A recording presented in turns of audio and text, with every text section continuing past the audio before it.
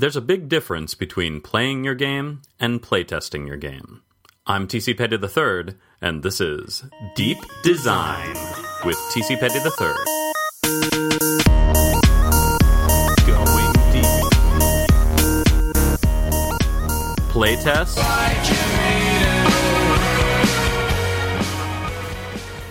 A prototype is a lot like breasts. You know, real breasts. Saggy, lumpy, lopsided things with blue veins and maybe a third nipple.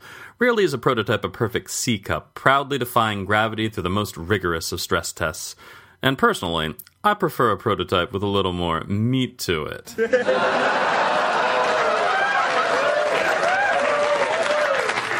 So if the game experience you envision is all that fun jiggly stuff, the rule set you are building should be the perfectly measured, silky wonder bra surrounding it. You don't want to be walking around all day with a sore back, poor rule set. Sometimes game ideas are tiny and cute. Sometimes they are gazongas and you just want to motorboat them, but never are games perfect for everyone. What you're really trying to do with playtesting is bring out the best qualities of the game you're making by removing edge cases, streamlining, and providing the best possible container for this awesome game idea that you've created for the audience you've created it for. You're making the perfect rules vessel for your lovely game experience, and least of all do you want to see it leak or break or cause an embarrassing nip slip. This is a terrible metaphor. Basically, if you're not playtesting effectively, you might as well not be playtesting. How do I playtest like I mean it? The big problem with playtesting is that you, the designer, are responsible for the extremely subjective interpretation of a player's reaction to a game and the efficacy of the game system itself, simultaneously. Meaning that you can playtest 1,000 times, but if you don't know what you're testing for, or if you've switched over to simply playing the game for the enjoyment of playing the game, you're just playing around. Before we talk about what it means to have a beneficial playtest, let's talk about a very basic idea. Playtesting is important. There are a lot of game designers that flock to the board game design market simply because it's easy, and it's true. It's real easy to make a game that sucks horribly, but your friends and family still say that they enjoy it. That's fine. You probably crowdfunded a game made by one of these people based on the strength of the artist or miniature sculptor. This is bad, because superb art and components are like lace and padding. They make a fine first impression, but when the time comes to discover what's hidden inside, it only makes the disappointment more real. Playtesting is possibly the single biggest deterrent towards crappy games hitting the open market, which means that a game will need to be playtested somewhere between 50 to 500 times before release. Not 3 times. The objective in playtesting is not to win. The objective in playtesting is to break the rules. Not cheating break the rules, but find points where the rules don't work right. Because the point of the playtest is to feed information back to the designer. That was George Phillies, and that was an awesome introductory statement for designers and playtesters alike. Don't just play. Play with the intention to deconstruct the game for mechanical dissection afterwards. Having one early playtest where the game breaks is so much more important than 10 playtests where the game runs smoothly. But, on the other hand, having overly critical designers and seasoned playtesters can be equally unsuccessful if they forget the importance of engagement and simply attempt counterproductive strategies for completely illogical motives. You can easily overcompensate after shifty-eyed scholars analyze improbable edge cases and wax philosophical on game design tropes. Okay, first, why do you play a game? Well, clearly for power, independence, curiosity, acceptance, order collecting, honor, vengeance, physical activity, romance, idealism, social contact, family eating status, and tranquility. We all know that. But how do you play a board game? Most people play games by sitting around a table, occasionally laughing and interacting, looking at cardboard pieces, and making quizzical faces. They don't stop the game 2 minutes into the rules explanation to say, I think you should make these symbols a little more distinct. They don't usually have concerned expressions on their face halfway through and say, that placement rule is really unclear. Stopping the flow of the game can be counterproductive. People sometimes get locked into a specific known problem, spends 15 minutes talking about it, and forget that it's only one tiny piece of the whole. Groupthink can kill reasonable feedback. Sometimes during playtesting, you don't want a playtester, you want a player. But you still want to gain value or understanding out of the playtest. This balance, it's tough.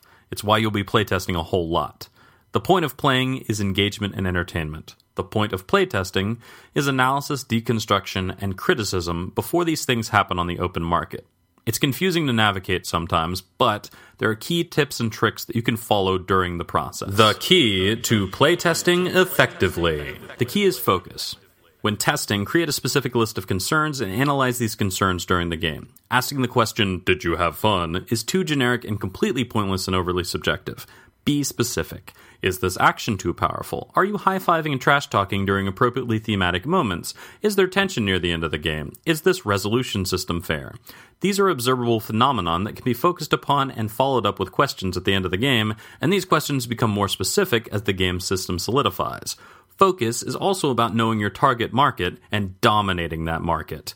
If you're making an area control game with variable player powers and your gaming group hates those types of games, find new friends. Your game is flawed, and the best way to elicit appropriate, helpful design responses from playtesters is to get them as invested as possible in the game experience you are trying to create. Allow for variety of players, but know your audience. The key, though, really is actively making changes. This doesn't necessarily mean changing portions of the game as the game is being played, but it can be. It's more about adding or subtracting, listening to feedback, and altering the gameplay experience based on the imperfect science of reactionary judgment. If you make no changes between sessions, it's not because the game is complete. It's because you aren't being hard enough on yourself and thinking about creative solutions for improvement. And it's legitimately because you have released a print and play late in development and are brute force trying to break the game. However, make changes within reason. If you are revamping a game after every test based on the fickle whims of playtesters, you're going too far. Embrace your ego and stick to your guns a bit. A good rule after a few playtests is make one significant change each time. But seriously, the real key is playtesting awareness. This means intense observation of players and their meta-reactions to gameplay elements. After you've played a few times, sit out and watch other stupid idiots misunderstand your beautiful game system. It's a frustratingly delicious event, but it also means that your knowledge of your own game design system has reached a certain point where you are able to understand the ramifications of changes. Some playtesting awareness milestones to shoot for. By 2 rounds into the game, the new idea you were trying is not going to work, so you step in and alter it. You've created a brand new card and naturally know what the cost of said card should be. You notice a player obviously having fun during a game, but their feedback by the end is more negative than expected. Players stop offering, "Wouldn't it be cool if," comments after or during the game. This is a big one. If players are still doing this, then your game is probably not as finished as you may think. Recognizing these milestones means you've hit a certain positive point in development. If you haven't, or if you're confused as to why you've never heard 1 or 2 of these things, you might need more development. But I'm someone who designs games for a community of other gamers and designers that seemingly want the same thing, to make and play good games. But the practical advice for game design is flawed for game designers looking to sell their games. Technically, you should get the game into the publisher's hands and then let them deal with it. They're the one responsible for the end result and the commercial viability of the game. Time spent playtesting individual designs is time lost creating and pitching new designs. Depending on the type of game, pitching and signing a game with a publisher is possible with only a few key sentences. If you're Rob Daviau, creator of Risk Legacy, you say, "New Legacy game," and publishers just fucking hand you money. If you're not Rob Daviau, it's good to have a working prototype and an understanding of what development is. If you're self-publishing and you haven't playtested your game 100 times, get to work. Make those boobs pop. Because even if you make party games or word games or parlor game riffs on charades and balderdash or Cards Against Humanity clones, feedback is great and it'll give a designer confidence that their idea is solid or shadow their fragile ego into millions of tiny little frowny face emoticons. Either way, totally worth it. Famous award-winning game designer Eric Lang once tweeted a perfect representation of the struggle that is hobby board game design. Great playtesters tonight. Frustrating playtest. This game is gonna be magic. I can see it. Right now, though, it's shit. I'm Eric Lang. All practical design advice aside, you will be the final judge on whether a design lives or dies, and playtesting is the best way to determine its fate. Until a publisher comes in and ruins everything. But that, dear listener, is for next time.